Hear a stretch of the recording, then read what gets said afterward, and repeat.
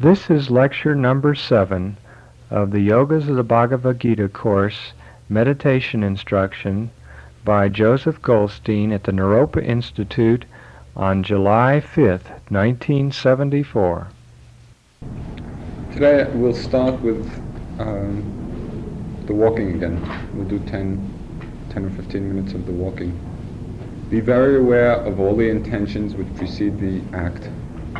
You might think of intention a help in becoming mindful of them. Think of it in terms of a signal. Okay? Sometimes it's not a thought. It's not necessarily a sentence in the mind which says, I'm going to do this, but rather just some kind of signal which indicates the action to come. So don't be looking for anything necessarily concrete and tangible, but just that movement of the mind.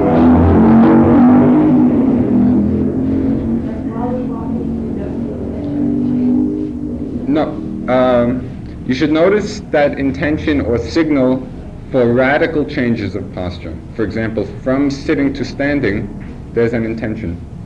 Or even from the intention to unfold the legs, right? There's an intention to move this leg and an intention to move that. When you're standing, then there will be an intention to begin walking. Just that signal in the mind that's going to start you walking, right? That should be noticed. Once you're walking, you can ignore it because it's not predominant. In the turning, though, that's an interesting time. The foot does not turn by itself, right? There's going to be some kind of mental movement which is the cause of the foot turning, right? Try and be aware of that intention. So when you get to a corner and there's going to be a turning, try and note the intention to turn, and then the movement. Any questions about the walking? It will be done in the same way we have done it. When thoughts come, they should be noticed, right? Just aware of the fact that at that moment the mind is thinking, and then again back to the walking. When you're doing it by yourself,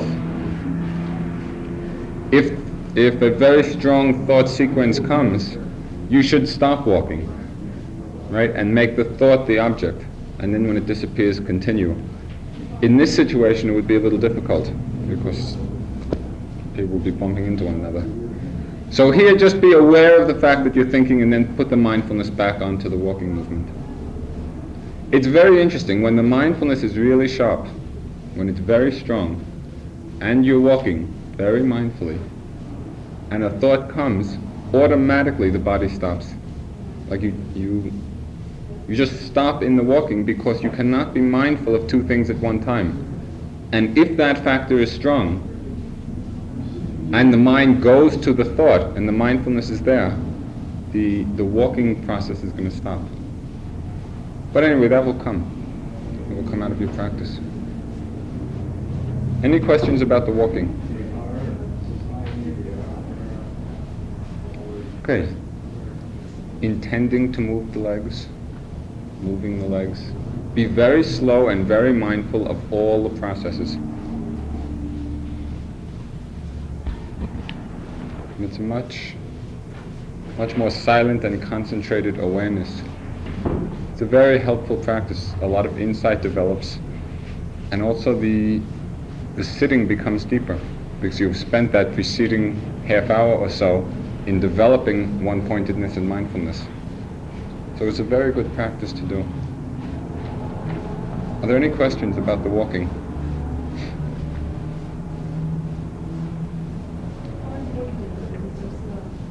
You can vary the speed. You know, sometimes you can walk faster, sometimes slower. When you walk very slow, you can really experience just a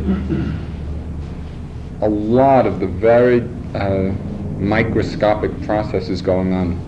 Just in the lifting, so many things are happening. So at times it's really good to do it very slowly. At other times you can walk quicker. And even in one session, like in a half hour or 40-minute walking session, you can vary the speed sometimes. Right. One thing to remember is that it's not an exercise in movement. It's an exercise in mindfulness. right? You don't want to get into a movement trip. That's something else. What we're doing in the training is to develop the mental factor of mindfulness. So that's what should be predominant. Is it better to walk barefooted or? It doesn't matter. No. You said the movement trip is something entirely different in terms of mindfulness? No, I mean one could get into a whole dance, making the kind of movement the important thing, which is a nice thing to do, but it's not what we're really training ourselves in here. What we're training, the training is in becoming aware, in cultivating that factor of mindfulness. So very simple, just a simple, easy walking. You could be mindful in a dance, but it's unnecessary for this kind of training. And so, okay, last time we spoke of the different mental states which are the hindrances and becoming mindful of them. Today we're going to do something a bit different and not within the framework really of mindfulness, but prompted by last night's lecture and slides, which I thought was really beautiful, and the kind of feeling generated by it.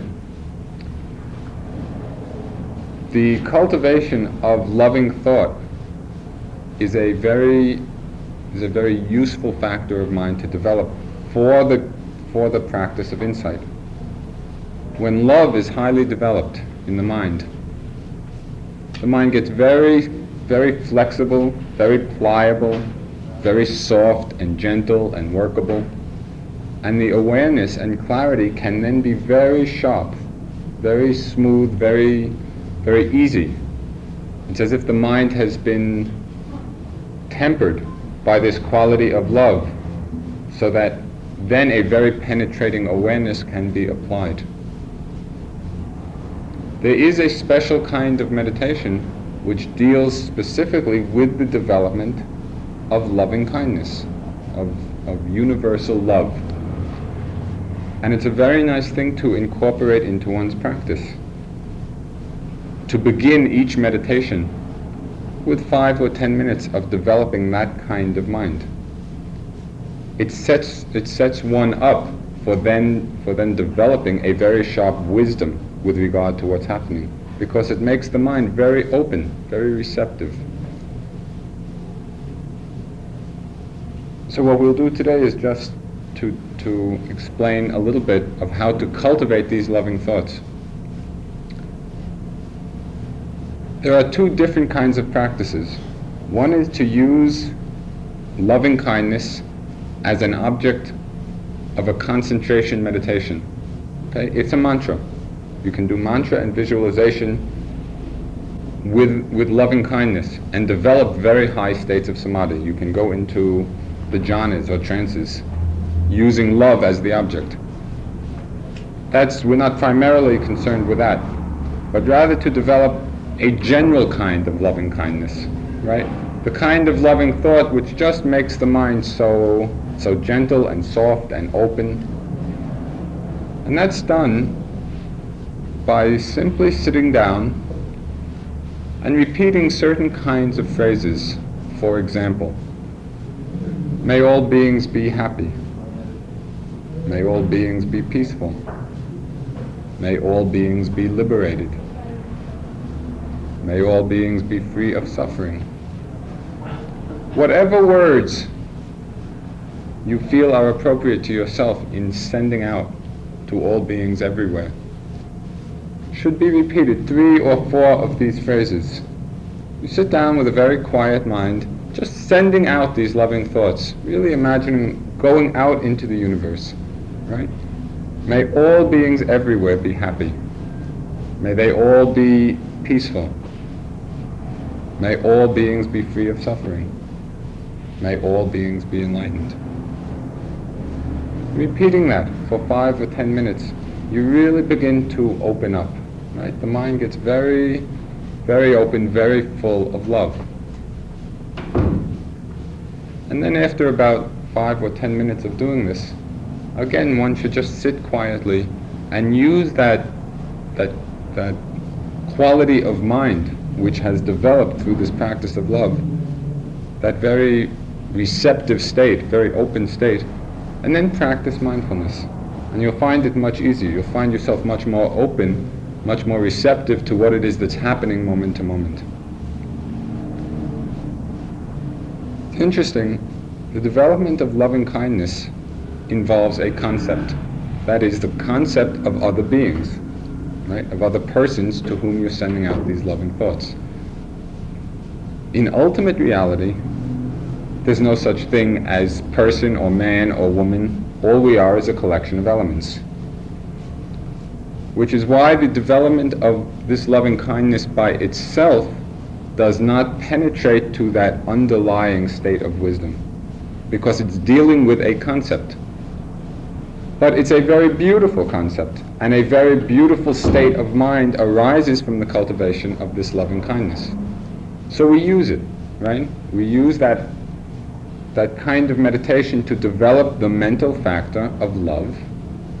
Love also being not I and not mine and not self. It's an impersonal mental factor. But we can develop it because it has a very wholesome influence on the mind. And then when the mind is suffused with this kind of loving thought, loving vibration, we then balance that love or devotional quality with the development of wisdom, right? We use that space of mind and then develop a very sharp, penetrating insight into the ultimate nature of things. So they're a very beautiful complement and necessary complement to one another. Are there any questions? Is this the practice that you did is that the particular practice that you did and then you felt really good and you went to your teacher and said that'll pass too? I was doing it as the first kind of practice I mentioned as a specific concentration technique involving visualization and the words. Like what we'll do here is a more general kind. Just sending out loving thoughts, right? Its purpose is not primarily to reach high states of samadhi, but just to make the mind light, right? Light and flexible and open. And it's very beautiful because you get established in a very easy relationship with people. When this quality of loving kindness is developed, just with whomever you happen to be, that metta or loving kindness is there. You know, wishing happiness for all beings. It's very nice.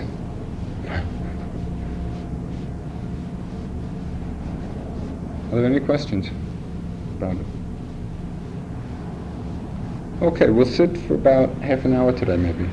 Do 5 or 10 minutes of just repeating those words, or any words that you choose. Just sending out these thoughts of love. Okay? And after 5 or 10 minutes, then continue the practice of mindfulness, starting with the breathing and then picking up all the different objects that are happening. You sit in like a meditation position, and your leg hurts, and can you intend to move it? You know, be mindful of moving it so it doesn't hurt. You can. Sometimes it's good to make the pain the object of the meditation, right? And just watch it. Because that way we get over our fear of pain. You know, it's just a flow of unpleasant sensation.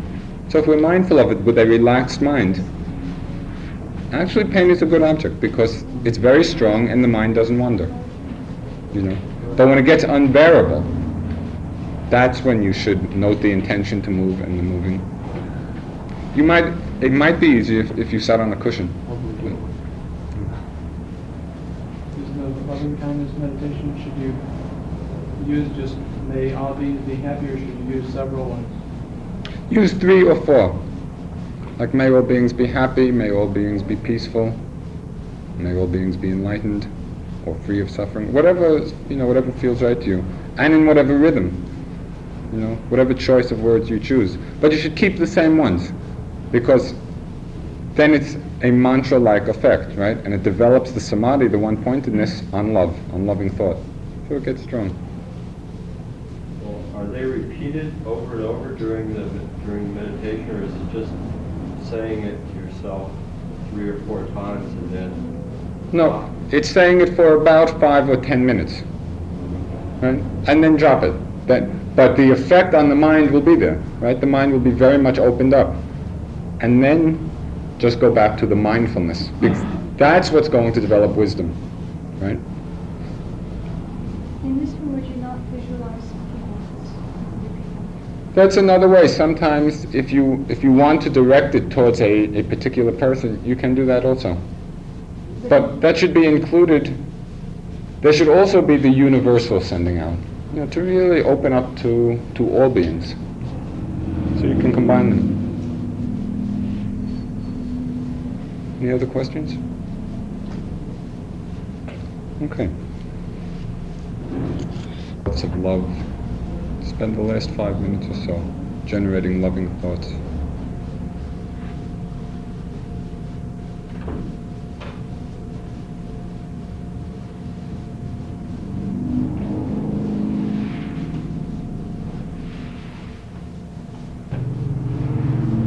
Opening the eyes, intending to shift position, and the shifting of position. Stay very mindful.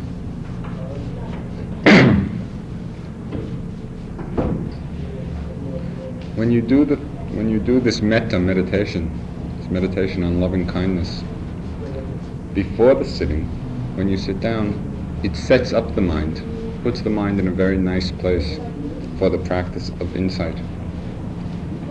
When you end with it, the force of the loving thoughts are much stronger because you have already built up a certain strength of concentration, right? So when you're generating thoughts of love, there's a greater power in them. It also puts the mind in a good relationship aspect to other people.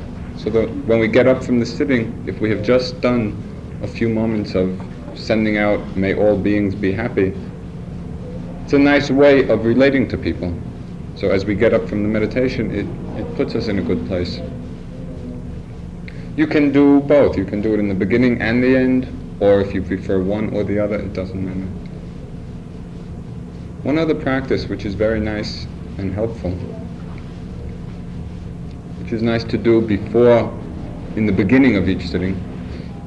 Often in the course of a day, we may have either knowingly or unknowingly hurt someone or offended someone or done something unwholesome or unskillful. So it's very nice when we sit down just to mentally ask forgiveness if we have hurt anyone in thought, in word, or in deed. And also to extend forgiveness if anyone may have hurt or offended us. So just when you sit down, either before the metta or after it, you can just mentally say, if I have hurt anyone or offended anyone in thought, word, or deed, I ask forgiveness. And I freely forgive anyone who may have offended me. It sort of clears the slate. Any negativities that may have arisen in the course of a day, you just sort of acknowledge the possibility of them and clean them from the mind, clear them from the mind. It's very nice. It makes the mind very light. Also, actually, it's interesting when you do metta as a specific meditation, not as the way we were doing it, but as a particular samadhi practice, you begin with yourself.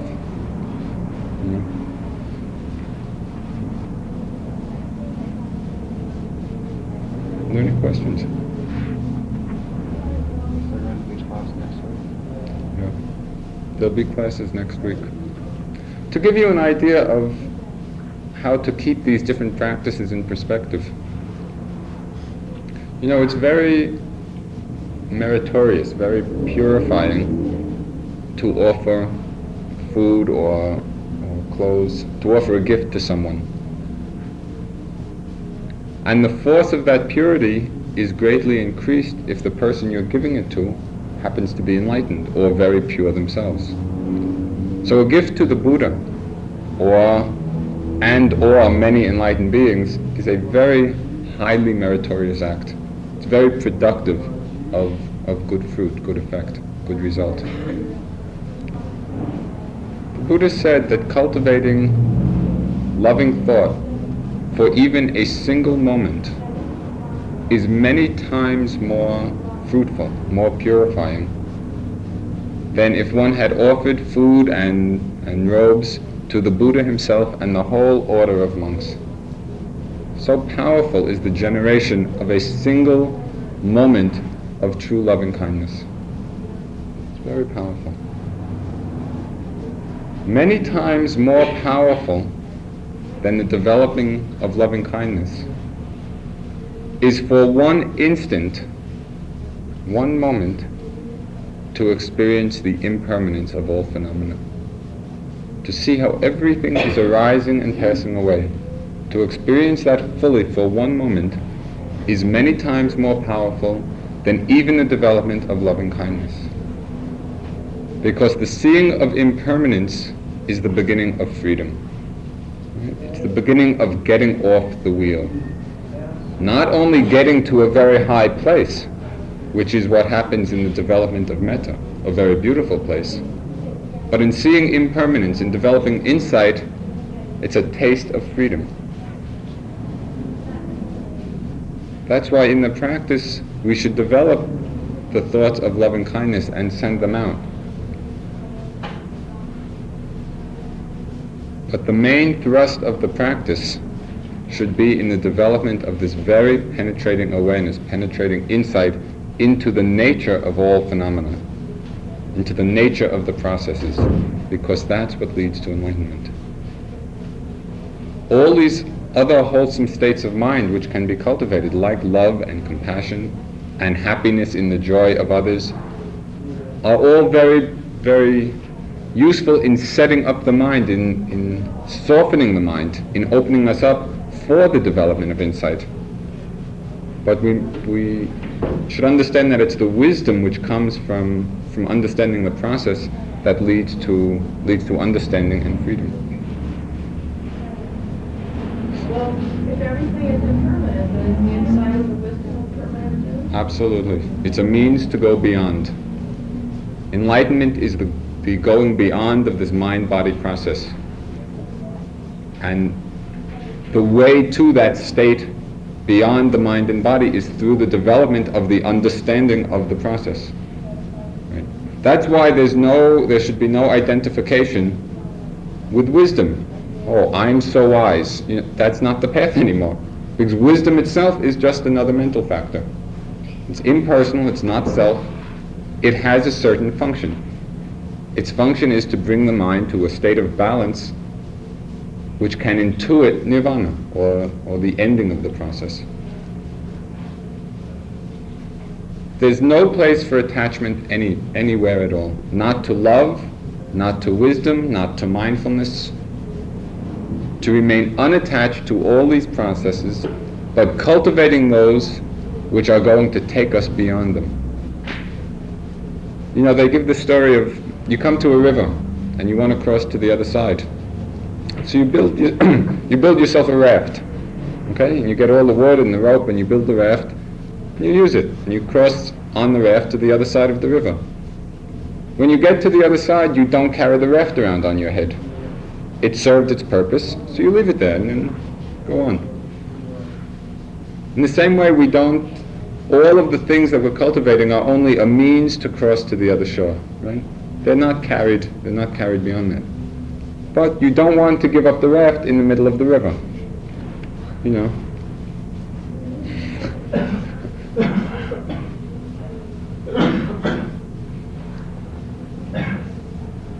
Are there any other questions?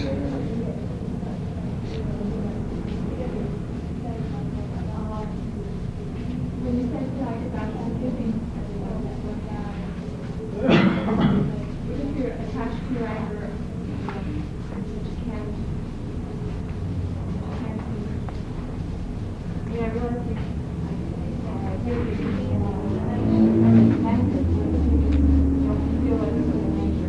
It's okay. That very practice of asking for and giving forgiveness is a way of weakening that. Weakening the hold of anger on the mind. It still may be there, and it may come up in the meditation, in which case the anger itself should be made the object of the mindfulness. Really observing it without identifying with it, right? Without taking it to be self. But that practice of asking forgiveness and the loving kindness is a very great antidote to anger. It's hard to be angry when you're asking forgiveness. I feel a fundamental difficulty in somehow going from thoughts to breathing or breathing to thoughts. I still don't seem to have that straight. There are many times when it doesn't seem to be that I'm doing full concentration of the thought that comes by at all, that I'm becoming aware of breathing, and that I think that I have almost a choice whether I want to go with breathing or whether I want to go with the thought. At the time of thinking, that's when the thought is there, you should be aware of the thought and not with the breath. Right? And then follow through till I am You will see that if you are mindful of the process, that is thinking, rather than involved in an analysis of content, you will see the thought come and go very quickly. Thoughts continue in the mind for a long time only when we get involved in them. Right? As soon as we're mindful, you'll see it comes and goes, and then back to the breathing.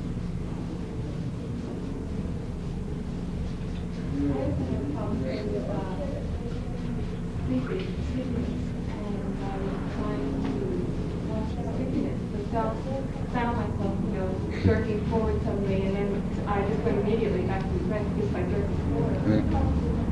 But I wonder, is that like that's involved? Sleepiness is hard. It's a very subtle object, and it's hard to be mindful of it. It's a good training, to try and establish mindfulness on that state. If you find yourself losing, that the sleepiness is really overpowering the mind, there are a few things to do. One is you can do some intentionally hard breathing, right? If the situation is appropriate and you really are feeling very, very drowsy, you can get up and do some of the walking meditation, which stimulates the energy factor, You can throw cold water on your face, and if nothing works, you go to sleep.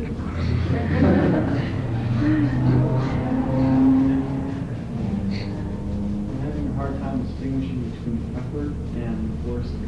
And forcing my mind. You can't force the mind to be concentrated. All you can do is make the effort to stay mindful, right, of what it is that's happening. But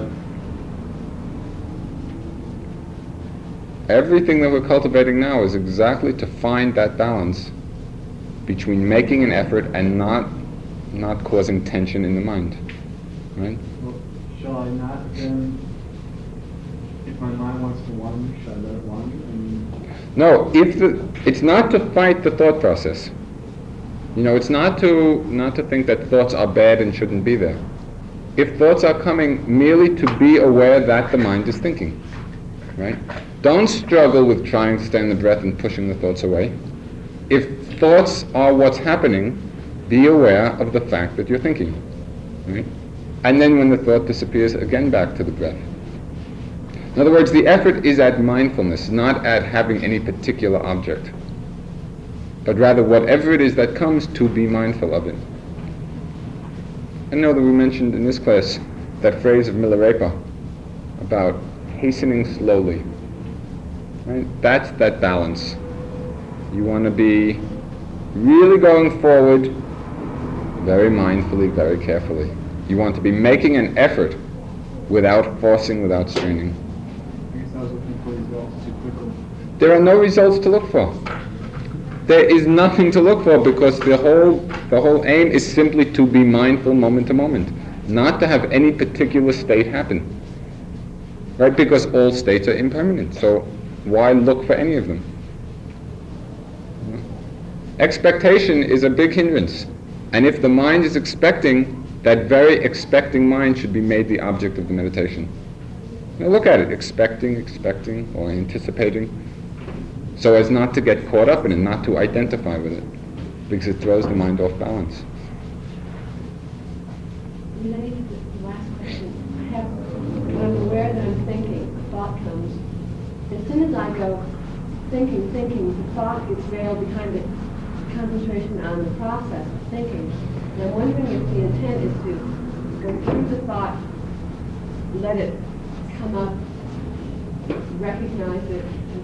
There's something that happens as soon as I start saying thinking, the thought gets mixed up with the process. No, at the moment you're saying thinking, the thought is no longer there. Right. And so is that the goal, to just take away the energy from it by focusing on the process? Right, exactly. And not to go into the thought and give it full bloom and let it... Sometimes you'll find that if a thought has a lot of power behind it, even when you're saying thinking, it goes on to the end. That's okay if you're staying aware that, the thinking process is going on, right? Sometimes when you become mindful of it, it disappears immediately. It depends on the push behind it. It doesn't matter. The idea is to stay mindful of whatever it is that happens. If it disappears, fine, back to the breathing. If it plays itself out, fine, if there's no involvement with it. Right? Not getting involved in the content, but just aware that, thinking, all the way to the end. You can get enlightened in the middle of a thought. Just right in the middle, if the mind is perfectly balanced. So it's not that we're trying to do away with thoughts, but simply to be aware that that's what's happening.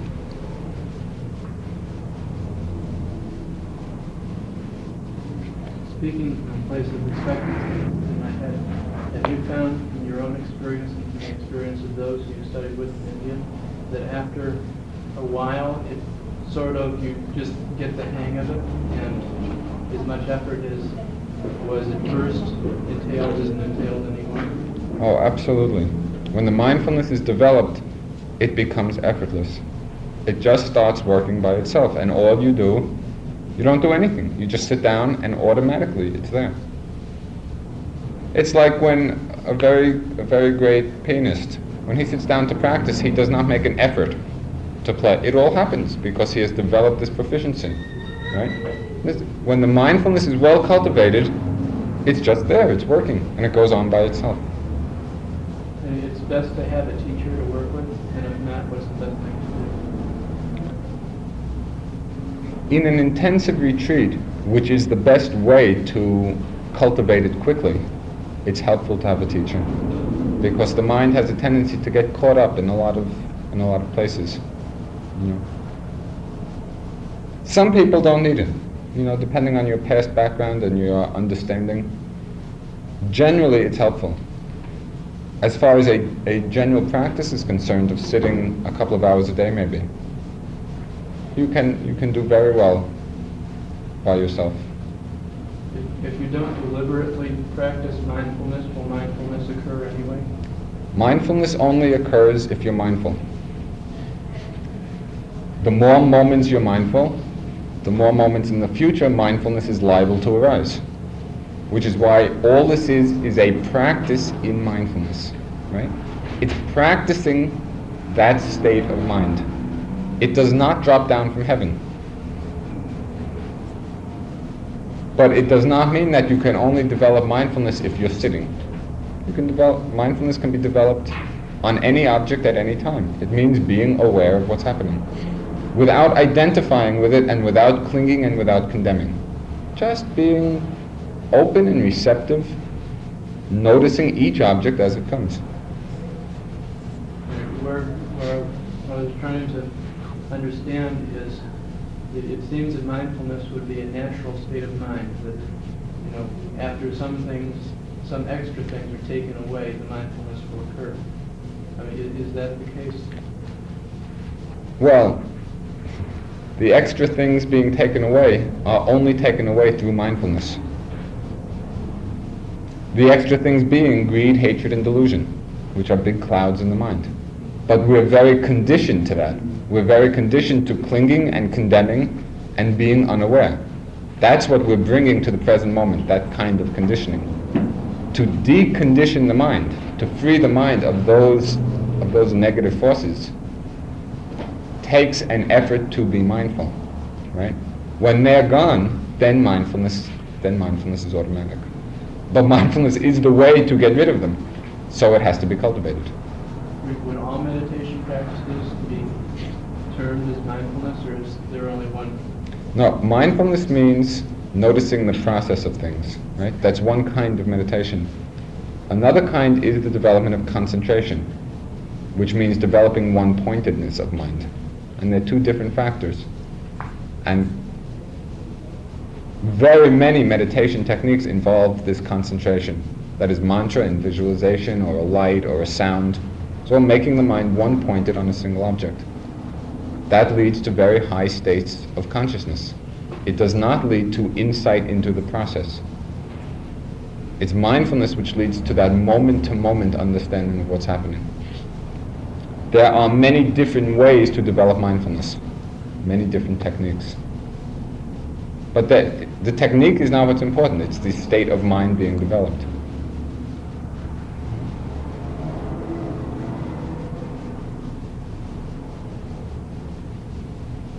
You said in terms of thoughts, if you're thinking, you think thinking, and then you go back to the breathing. What if it's something like feeling? How deep do you go? Do you think, well, anger or contentment, and then move on, or I mean, how far do you go? You stay with.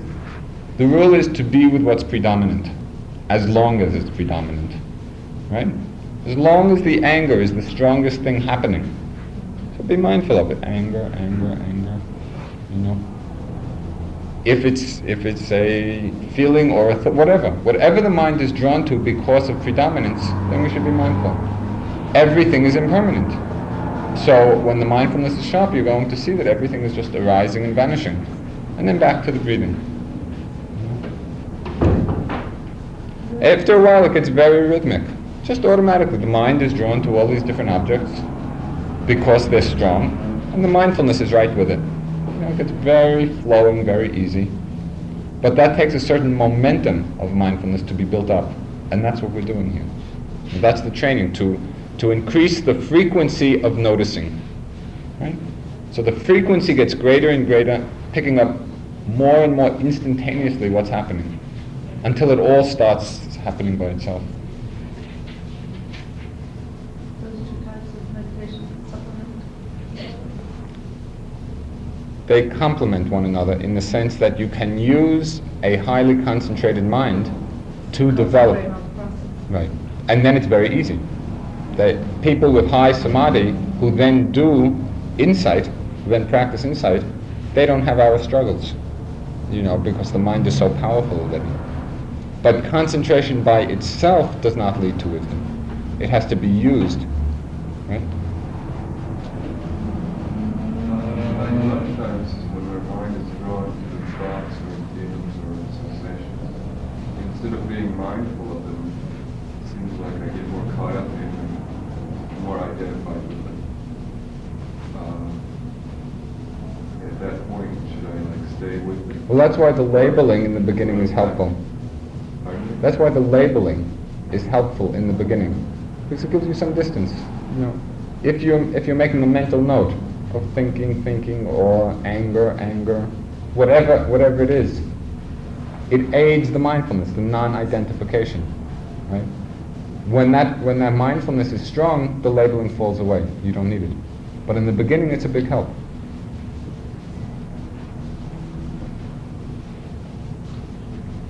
In your experience in the cultivation of mindfulness, has the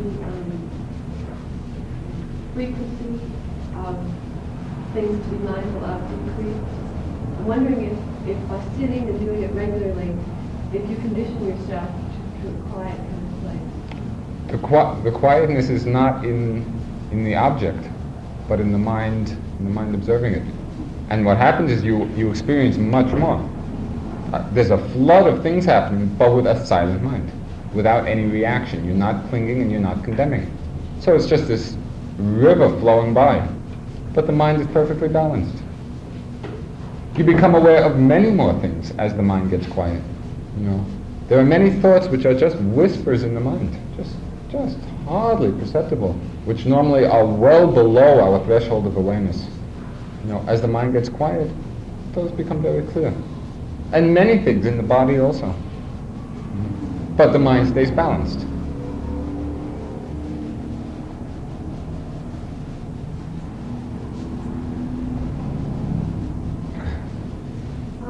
Sometimes I get caught in the labeling. You know, I don't know what to label. And I guess I could start thinking of labeling or thinking, you know, but I don't. I'm sort of like, is that pleasure, is that pain or is that non-pain, you know? No, the labeling is secondary. It's the mindfulness which is important. So don't. First, if you find it not helpful, there's no need, if you're staying mindful. Right? No, I think I need the labeling. If you're using the labeling, don't get too involved with finding exactly the precise word. Just sort of fix upon very general words which will fit most situations. For example, there are many kinds of thoughts. And for some people it's useful to label precisely what kind of thought, such as remembering or planning or imagining or fantasizing or whatever. A particular kind of mind is very in tune with that kind of precision of labeling. It's not necessary though. If you're just aware of thinking, it serves, right? In the same way with bodily sensations. Fix upon just one or two general labels, because it's only an aid to keep the mind on the object, that's all. It's not, the concept is not important at all. Sometimes I often label things just by bringing back. Anything. The important thing is to experience fully what's happening, to experience the process, the arising and passing away.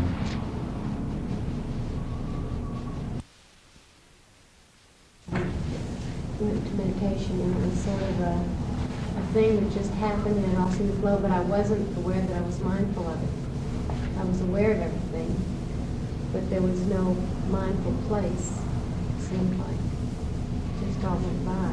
Should I come back to mindfulness? I don't understand exactly what happened.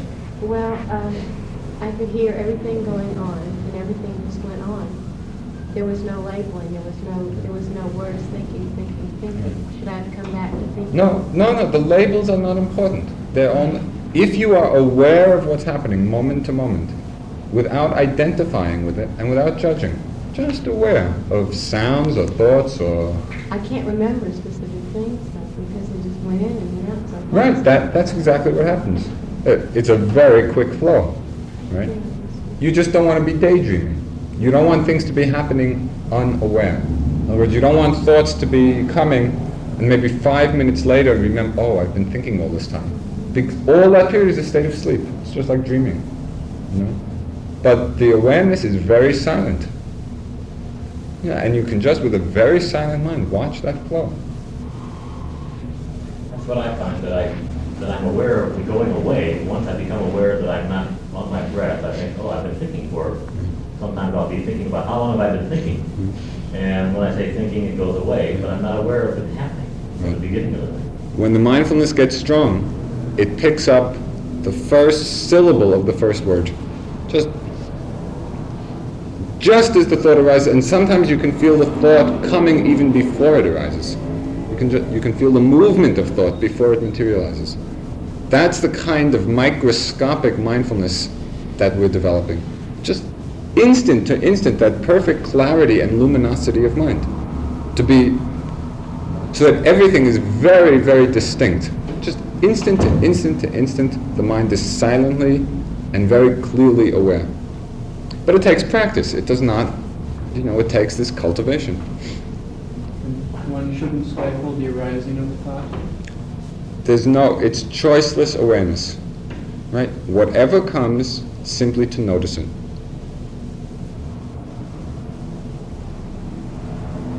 Suzuki Roshi in his book had one very nice phrase which pertains very much to this practice.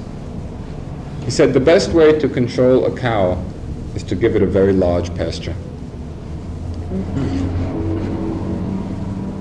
Let the mind do what it wants to do, but be mindful. That's all. Wherever it goes, it's thinking the thought is okay. It's with the pain, it's with an emotion. Whatever comes, simply to be aware of it. Right? Insight is developed from seeing impermanence, from seeing the arising and vanishing of all phenomena. Everything is impermanent, so it does not matter what the object is. You can develop insight on thoughts, on sensations, on emotions, because all phenomena share this characteristic of impermanence. So all we have to do is be aware of it, and then the wisdom is growing. I'm wondering about different relationships with the awareness process. Does intellectual understanding of that process come along with the awareness of it, and other forms of understanding the process? Depends on the person. Some people it does, and some people it doesn't. People with very intellectual minds, generally in the course of practice, develop a good intellectual understanding. There are many people, especially in the East, the meditation centers, a lot of little old ladies come, really simple village people who've never studied anything, who don't know the theory. They come and the teacher tells them what to do, and they do it, and very quickly they get enlightened. And they may not be able to express what happened at all. They may not have the conceptual framework to discuss it, but the experience is there, and the purification is there. The understanding sometimes can be a hindrance? It can be, if you get too involved with it. Generally, Westerners, we're very intellectually oriented and want everything clearly understood by the mind. So there's a lot of questioning, a lot of doubting. In the period of practice, that can be a hindrance, unless you make that the object of the meditation. Unless you can remain mindful of that process happening, rather than getting caught up by it. Maybe that this loving kindness exercise is helpful in setting us up, diminishing our need to try to analyze everything. Perhaps.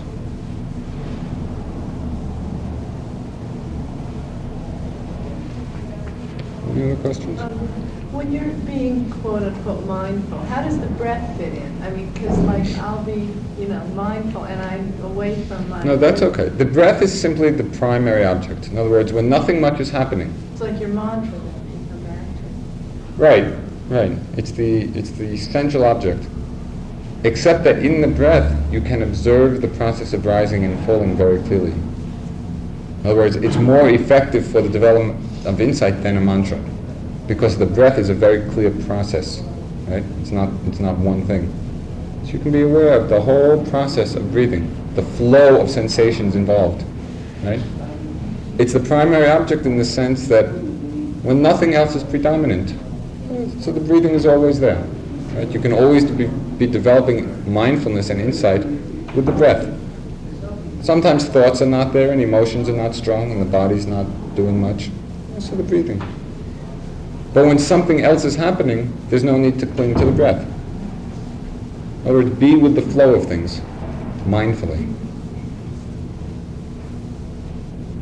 But sometimes you may find that just to strengthen the mind, if you find the mind really scattered, then do the breathing as a concentration exercise. Spend a whole hour just on the breathing, and it sharpens the mind again, so that it can be with the flow.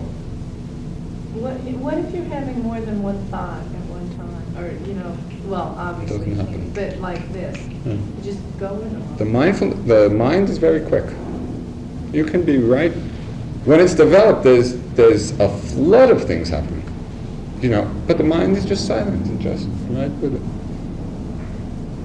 When you're picking up so many things, that's when the labeling begins to fall away, because there's no time. Right? There's just too much happening.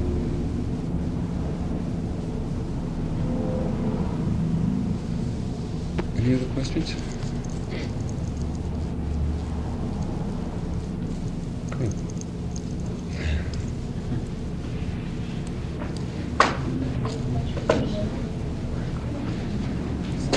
How does mindfulness fit in with the Hindu notion of the witness? It's the same thing, except that it's witnessing rather than the witness, because there's no one being mindful. So it would be like the objects that are there are aware of their own presence? No. There's two things happening. There's knowing an object, right? There's a whole scheme. What's happening is a process of this knowing an object arising and passing away moment to moment. Along with this knowing or consciousness can be the mental factor of mindfulness, also arising and passing away. And neither the knowing nor the object nor the mindfulness is I or self, they're all processes. I wonder if you could give me an admission of the course that you're going to teach next time. Is that you? Next session? Yeah, December 2. It's going to be the same practice talk, the same meditation. Hopefully, it's going to meet 2 3-hour sessions a week, and it will tentatively be divided into something like an hour of talk, an hour discussion, and an hour meditation. So, but it would be the discussion is on meditation and not Buddhist history. Not history. In the talks, I'm going to get more involved in the theory around it in a more systematic way. And so the discussion can be either on the practice or on that. Is there going to be a reading? Because I just signed up for it and they didn't give me any outline. Because I sort of ran out. Is there a reading? Do we have to do readings? There were some suggested books down. Are you taking it for credit or not credit? The important thing is the experience. This is essential, right? I want to know about the retreat. Will you be, I find it useful having you here, rather than just going up myself. Right. Are you going to be doing something like this during the retreat, where you get together with a group? There'll be some like group talks, and also meeting individually. How do I, I don't know now if I'll be able to do that, but how can I get in touch with you later, say, to find out about where or when or how to... About that particular one in California? You have to, I have nothing to do with the arranging of it at all. If you write to the guy there. Oh, not the one connected with Trungpa. No. You're not going to be at the one in California, the Sequoias? Yes, that's the one that's not connected with Trungpa. Right, that's connected with you. Right. And you will be doing group things now and again, and individual work? Is that what's happening? You mean in that course? Yeah, the September 4th right. to whatever. There will be maybe every other day a talk, and then hopefully every day meeting with everybody individually. Okay. For that, say like in 2 weeks or so, I might know whether I could do that. How could I find out? You have to, it's posted on the board with the name and address. And you just have to contact him. There is a limit of 50. I have no idea how many have signed up. Okay. So I didn't know that. The last I saw it said see Joseph. There's a little thing underneath now. Okay. That's not going to be just sitting. It's going to be just sitting and right, everything. But sitting and walking is the primary activity. Will it be in silence? Yeah. Except for the discussion. Right. There's not going to be an emphasis on discussion. There'll be maybe a talk and a little discussion. But the thing is to practice. Like a little bit of sleeping time. Yeah, it's serious and intensive, meaning 17 or 18 hours a day. But that leaves 6 or 7 hours to sleep, which is really plenty. Everything becomes very slow, so that you may take an hour or two just to eat your meal, or the meals. Because the eating becomes part of the meditation. Worked up to this. It just depends on your motivation. The best way and the quickest way to develop mindfulness is in an intensive retreat. So if one is highly motivated to do it, then it's good. If the motivation is not strong, there's no way, to say. I'm taking Ramdas's class. I didn't even know there were quiz sections. I just moved to Boulder like 2 weeks ago, and I've been taking the class. And I hear there have been these sections like every week, and I guess I've missed a whole lot. And I wanted to know, if I could set up an appointment with you or something. And I don't even know what questions I would ask. But I've just sort of started meditating, and I am confused. Like you said something that just clarified something in terms of the difference between mantra and breathing. I was sitting in the park today, meditating, and I kept going from mantra to breathing to mantra, and I didn't know my ass from a hole in the ground, I didn't know. And it's sort of questions and stuff, and I thought maybe... On Wednesday, I meet with people individually. Oh, great. Okay. Between 9:30 and 11, and 3 and 4:30. Should I set it up with you right now? No, you just, during those hours, just come in? Wait, let me write down your office and your name. And this is a trip. I just came in. I thought there was meditation in here at 5 o'clock. Here you were. And I thought, wow, listen to him, see what he's going to say. And then it's got to do with the class, I think. Okay, get up here. And there's a mess in here. Come on. There's a watch and a wallet. You're Joseph, right?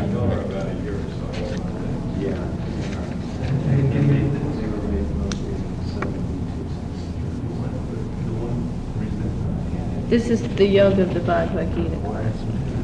What's your office? It's just the Gita office is right down here. Oh, Gita office. And on Wednesdays, between 9:30 and 11, and 3 and 4:30. How much do you recommend meditating? I'll sit down and meditate for 20 minutes and I'm sick of it, and it's time to go do something. I mean, should I discipline myself for an hour or 2 hours? What do you? It's good to build up to an hour. An hour at a sitting. Right. But, don't force it, but build up to it, and it doesn't take long. If you have that in mind. Yeah. So the first day is 20 minutes, and the next day is half an hour, and 45 minutes. In a week or 10 days, you'll be able to sit an hour easily. Do you recommend more than once a day, or just if you could do it twice a day. I'll start at one. Okay, right. Yeah. But it's good to do it every day. That's what's important. I was doing TM for a while, and I just got bored with it. I did. And this seems... There's a book in the library which explains the whole practice. So it's called Practical Insight Meditation. Practical what? Insight Meditation. And they have it here in the Naropa library. I can check it out or read it? I think you have to read it here. Okay, I'll read It's short, it's not long. Fine. It's in 2 sections. One is called the basic practice, and one is the progressive stages. The stages you don't have to get involved with. With the practice. But just the outline of the practice, and it's short and very clear, and it'll clarify a lot for you. When I'm meditating at this stage, because I'm really a beginner, should I do mantra meditation or breathing? No, you don't want to mix them. Read the book. See, mantra develops one-pointedness, right? Mindfulness develops insight. Seeing moment to moment what's happening, not read the book. We'll discuss it Wednesday. All right. Read the book before, all right. so that you'll have some What idea. day is today? Oh, I got plenty of time. It's very short. Okay, because like I said, I just, I was sitting in the park, mantra breathing, and I'll read the book and I'll know more. Right. Okay, thanks a lot.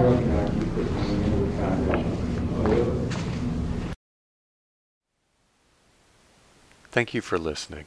To learn how you can support the teachers and Dharma Seed, please visit dharmaseed.org/donate.